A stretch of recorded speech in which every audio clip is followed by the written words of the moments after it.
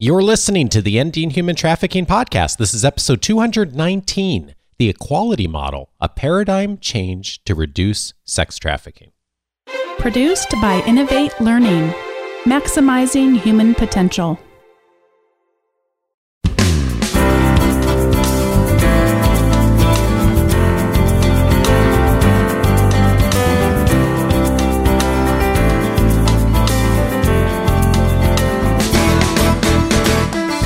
Welcome to the Ending Human Trafficking podcast. My name is Dave Stachowiak. And my name is Sandy Morgan. And this is the show where we empower you to study the issues, be a voice, and make a difference in ending human trafficking. Sandy, today, someone who has made a big difference in ending human trafficking. I'm so glad to welcome a wonderful expert to the show today, Bradley Miles. Bradley is the former CEO of Polaris, serving one of the country's leading anti-trafficking organizations for 15 years. He helped launch the U.S. National Human Trafficking Hotline at Polaris, a 24/7 live operation that identified and responded to more than 50,000 cases of human trafficking nationwide. And he's formed partnerships with over 3,000 NGOs and law enforcement and received more than 10,000 calls directly from survivors, and analyzed a typology of 25 major human trafficking markets in the U.S. Bradley Miles has served as an advisor, coach, and technical subject matter expert on human trafficking, gender-based violence, and social entrepreneurship to multiple government and non-government organizations in the anti-trafficking field, including Freedom Forward, Annie Cannons, Freedom United, the Sinar Institute, and the Global Fund to End Modern Slavery.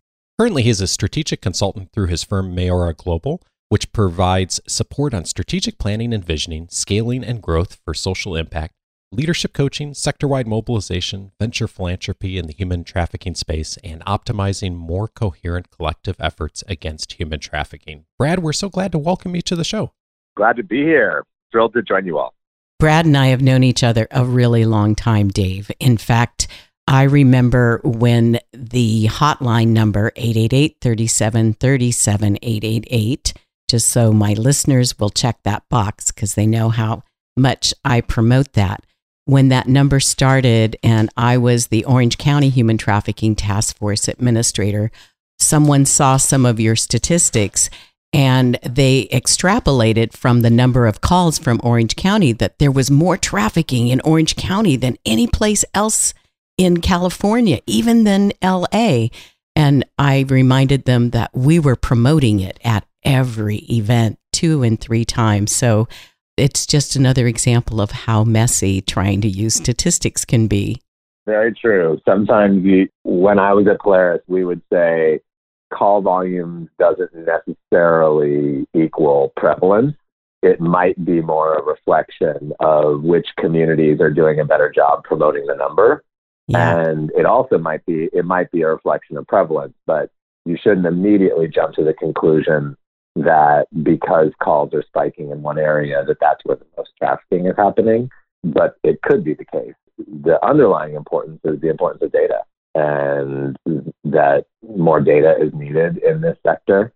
And data from the National Human Trafficking Hotline is one important data source, along with many others.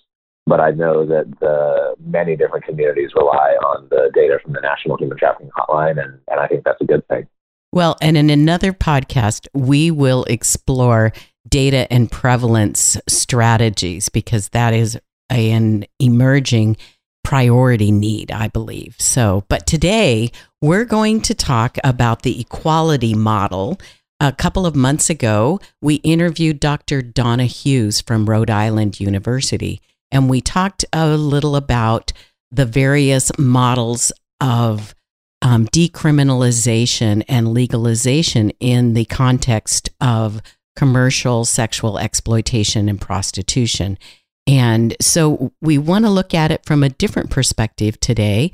And so I thought we could start with asking you to kind of give us an overview of your understanding of the conversation in the legalization decrim community right now. Sure. Well, I think that it's very important when having this conversation to realize that there are multiple different actors in the sex trade and in the broader sex trafficking ecosystem that are impacted by these policy discussions.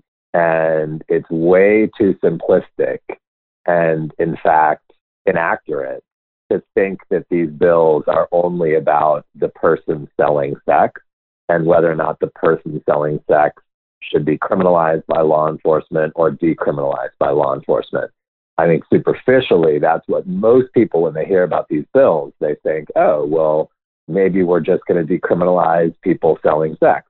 But make no mistake, many of these bills and much of this conversation is about whether or not pimping should be a crime or not, whether or not brothel owning should be a crime or not, and whether or not sex buying should be a crime or not, in addition to whether or not the person selling sex should be held criminally liable or not.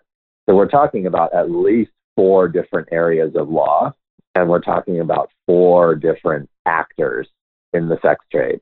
So when you hear about these bills, you read about something in the news or you hear a conversation and someone says, do you support decrim?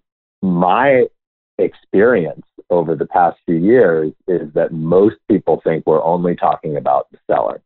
It's not on their radar at all that we're actually talking about pimps and sex buyers and brothel owners. So it's a much more complicated discussion, and it's important for people to really understand and get the facts and understand how far-reaching these bills can really get.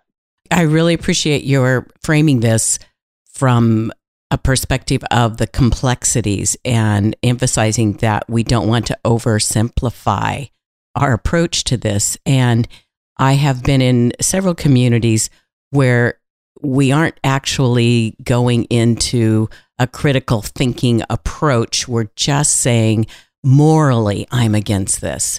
And that's one perspective, but we have to go deeper, and we need to be able to understand all of those complexities, or at least try to understand. So can you take us on a little bit of a journey to help us understand what some of the ramifications of each of those models might create? Sure. Well, before I think we get to the ramifications, just to walk through kind of how we got here. Oh, okay, that's good. If you don't mind going there, I think it's important. So, look over the past 100 years or so. Law and policy usually builds on itself, right? It's an iterative process.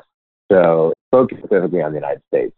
In the vast majority of communities and in the vast majority of states, the laws over the past 100 years have made pimping crimes illegal. And so it's a crime to pimp somebody in the sex trade. It's an even worse crime to pimp a minor in the sex trade. And it's even a worse crime to use force or fraud or coercion to put somebody in the sex trade. And so we have all these laws around pimping. And sometimes it's called promoting prostitution. Sometimes it's called pandering. Sometimes it's called procuring. But all of those laws, usually at the state level, are about making sure that that third-party person who's profiting off of somebody else in the commercial sex trade, that is a criminal act. And then you have this whole other set of laws around operating houses of prostitution, which are usually laws about brothels.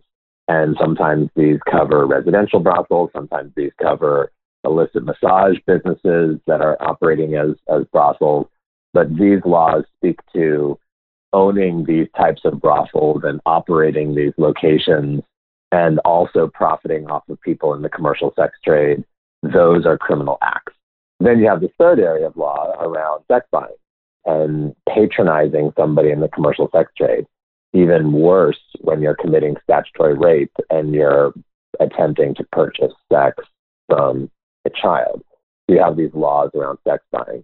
So there's this whole backdrop of thousands of different policy efforts over the years, over the decades, where we're now at the present tense, we have a policy framework where in the vast majority of communities, pimping is a crime, operating brothels and owning brothels is a crime, and buying sex is a crime. And all of those crimes are made way worse when you're doing that towards children or when you're using any type of force or coercion to commit those crimes.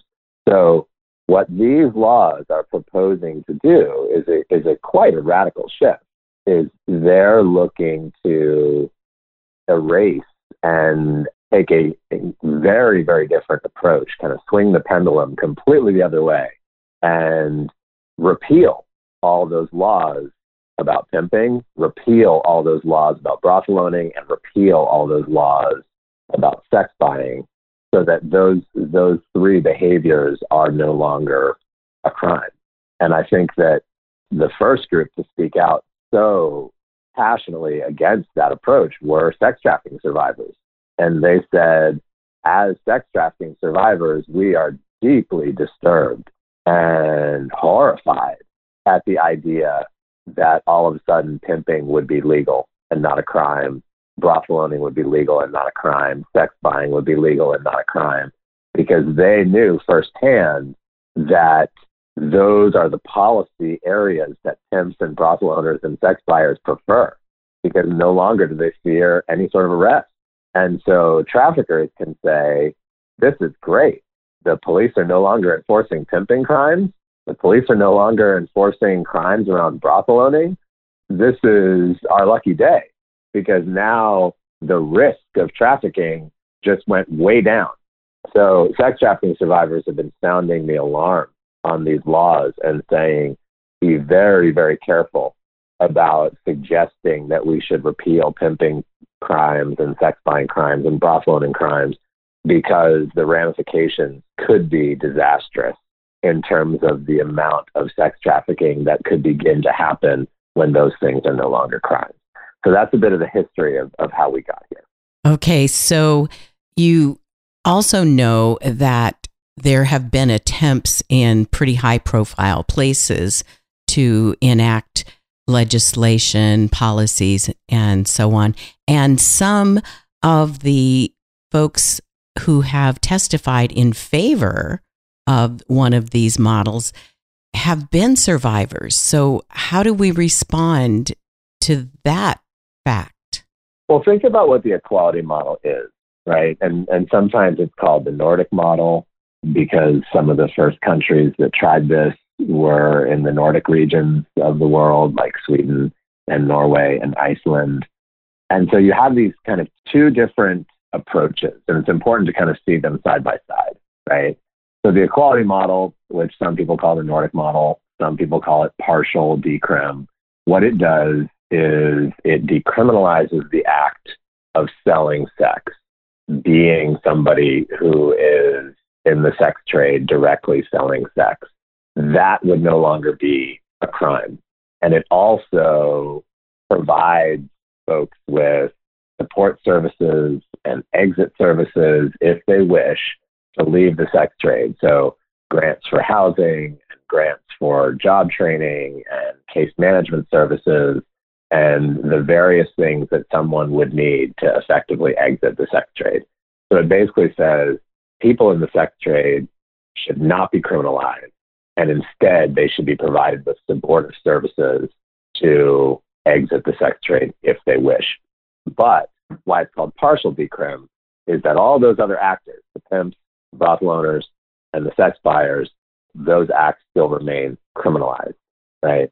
On the full decriminalization front, they say decriminalize all of it. Decriminalize the pimps, the sex buyers, the brothel owners, and the people directly selling sex. So my understanding is, and kind of what I've seen directly, is the vast majority of sex trafficking survivors who have signed sign-on letters and op-eds and have spoken to presidential candidates about this, and who've been very vocal about this, including in the D.C. hearing that happened this past a few months ago in October 2019, the vast majority of sex trafficking survivors are saying we are for the equality model. We are for partial decrim. And then you have people who identify as sex workers and say that sex work is what they choose to do, and they're advocating for the full decrim model. I have yet to see, and I have not yet met a sex trafficking survivor who's experienced severe forms of sex trafficking, either sex trafficking as a child or sex trafficking as an adult by force, fraud, or coercion, who is speaking out and saying, I'm for full decrim. So if that exists, maybe there's 2 or 3 of them somewhere in the field, but those stand in pretty stark opposition to 400 or 500 others who are sex trafficking survivors who are saying, we are deeply alarmed at what full decrim can mean for trafficking, and we're throwing our whole weight behind the equality model. Where everyone agrees is both sides are saying, let's decriminalize the person selling sex. So there's widespread consensus that law enforcement spending their time arresting people who are directly selling sex and prostitution is something that we should be moving away from. But where the crux of the debate and where most survivors are falling on is saying pimping and sex buying and brothel owning should still be crimes. And the full decrim camp is saying pimping, sex buying, and brothel owning should no longer be crimes. So it's important to kind of see the crux of where that debate is lying. But I don't think it's a fair representation to say that survivors are kind of divided on this, or there's kind of debate in the survivor community about this. I think that there's resounding support amongst the survivor community for the equality model, and any survivors that are speaking out for other models is either something I'm not very familiar with or something that I think is in a very small minority. Okay, that's good. So then let's look at this from the community perspective, because you mentioned the DC effort, and I can't remember exactly. I'll find a link and put it in the show notes. But the name of that agenda item sounded like it was all about better health for the community. Mm-hmm. And so can you speak to that? Because the average person that hears that and hasn't read up on the issues might just click yes because it's about being healthy. Yeah, I think that there's been some deceptive naming and some deceptive language used around the framing of these bills. I don't think they want you to read the fine print. And so they purposely chose in D.C. a very, very innocuous sounding name, something about kind of the community health and safety bill, where if you read it on its face, you say, what sounds wrong about that? But the people who are advocating for these bills don't want to come out and directly say, this is a bill that makes pimping legal, and this is a bill that makes brothel owning legal, and a bill that makes sex buying legal. Because I think that the messaging and the framing around those bills would land and be received very differently in these communities if people really knew what these bills did. So they pick these kind of innocuous, harmless sounding names. And similarly, we're already seeing this in Vermont, a bill that talks about what would be the impact of decriminalizing the sex trade. And the initial kind of anecdotal reports on the ground in Vermont is that when people read that bill, there's something similar happening to what happened in DC, where they immediately assume, I think we're only talking about whether or not the person selling sex should be decriminalized or not. And people have their own opinions about that. But yet again, people are not realizing that we're also talking about whether or not pimping, sex buying, and brothel owning should be decriminalized or not.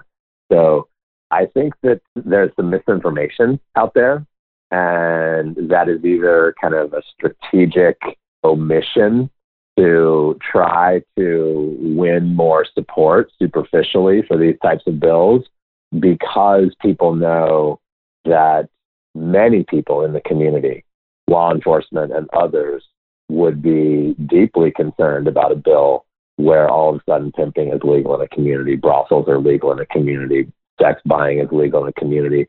Imagine what would happen when all of a sudden a big announcement comes out that says to a group of people in the community, guess what? It's no longer a crime to buy sex. You're going to have so many new buyers that didn't see anything wrong with buying sex. The only thing that was holding them back was the fact that it was a crime. And once you put the information out there to say, no longer a crime. That last thing that was holding them back is no longer a barrier. And you're going to see increases in the number of buyers. And that then begins to change the market dynamics because the market gets much more lucrative. And now you see more pimps and traffickers gravitating towards those markets where more people are buying. So these bills have the potential to set in motion this chain reaction or this domino effect of no longer a barrier to buy sex. Sex buyers no longer fear arrest. More people begin buying sex. Market changes because there's so many more customers now. Pimps and traffickers notice that and begin gravitating towards those communities where there's more money to be made.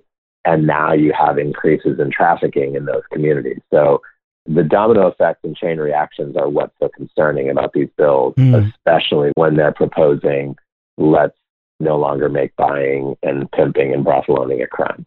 Brad, I'm thinking about what you've said on just how these are framed and some of the use the word deception. And this is very much a part of our political environment here in the States of we use these words that are innocuous and could be framed lots of different ways. Thinking about the bills that are out there and the ones that will emerge in the future, the average citizen, what would be one thing that you would want people to be thinking of, maybe be doing in their communities when they see a bill like this that is under consideration or maybe is in front of voters?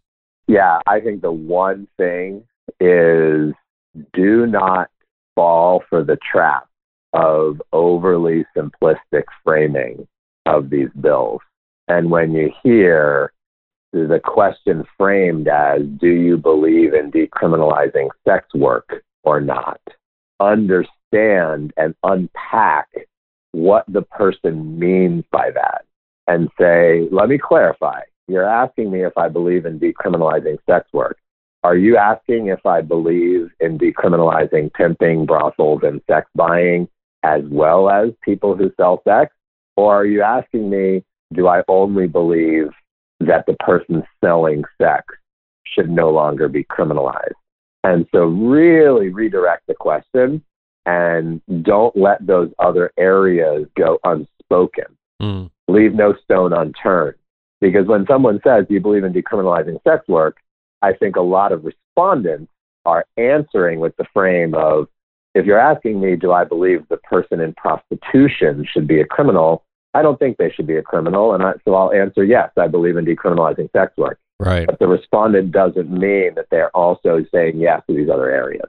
So just by asking that next question opens up then a broader perspective on where the intention of a policy or a law is going and begins to dive in on some more of those details that are pretty important as to how this is framed. Absolutely. Absolutely. I mean, the sex trade is not binary. When you look at the sex trade globally or the sex trade in any community, it's not just people selling sex and people buying sex, right? There isn't just those two categories of people, right? There's also pimps. There's also brothel owners. There's also traffickers who are using force, fraud, or coercion against adults, or they're trafficking children. There's also advertisers. There's also online websites that sell sex ads. And so the sex trade is this very diverse ecosystem, right? And there's 6 or 7 different actors. And it's way too simplistic to just say, don't you think that 2 consenting adults who are buying each other for sex, someone is selling and someone's buying, don't you think that should no longer be a crime?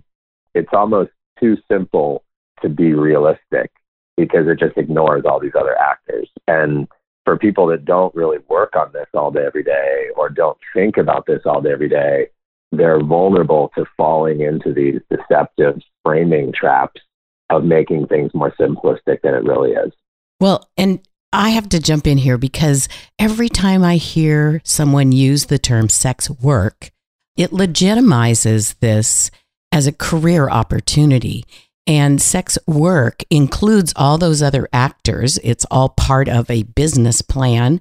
And so we can get distracted from the vulnerability issues. And I listened to testimony in DC, and over I heard survivors talk about how they had no option. They had no option. And this wasn't like a career choice from the time they were in 7th grade and other kids were deciding to become firemen or firewomen. So this idea of legitimizing this as work, we don't call people who sell drugs drug workers. We criminalize them because they're bringing in something into our community that doesn't strengthen our community, but actually weakens it. And the idea of legitimizing this through the language, I think that's part of our battle in this conversation. There's a lot to unpack there for sure. And people mean different things by the term sex work. Some people, when they hear that term, they only think of the person directly selling. Other people, there have been instances where someone facilitating or someone pimping others, kind of the third party who's also involved in the sex trade, will identify as a sex worker. So even what is meant by that term is fuzzy and is a gray area. But I think that the solution that really has a lot of promise is what's being called the equality model.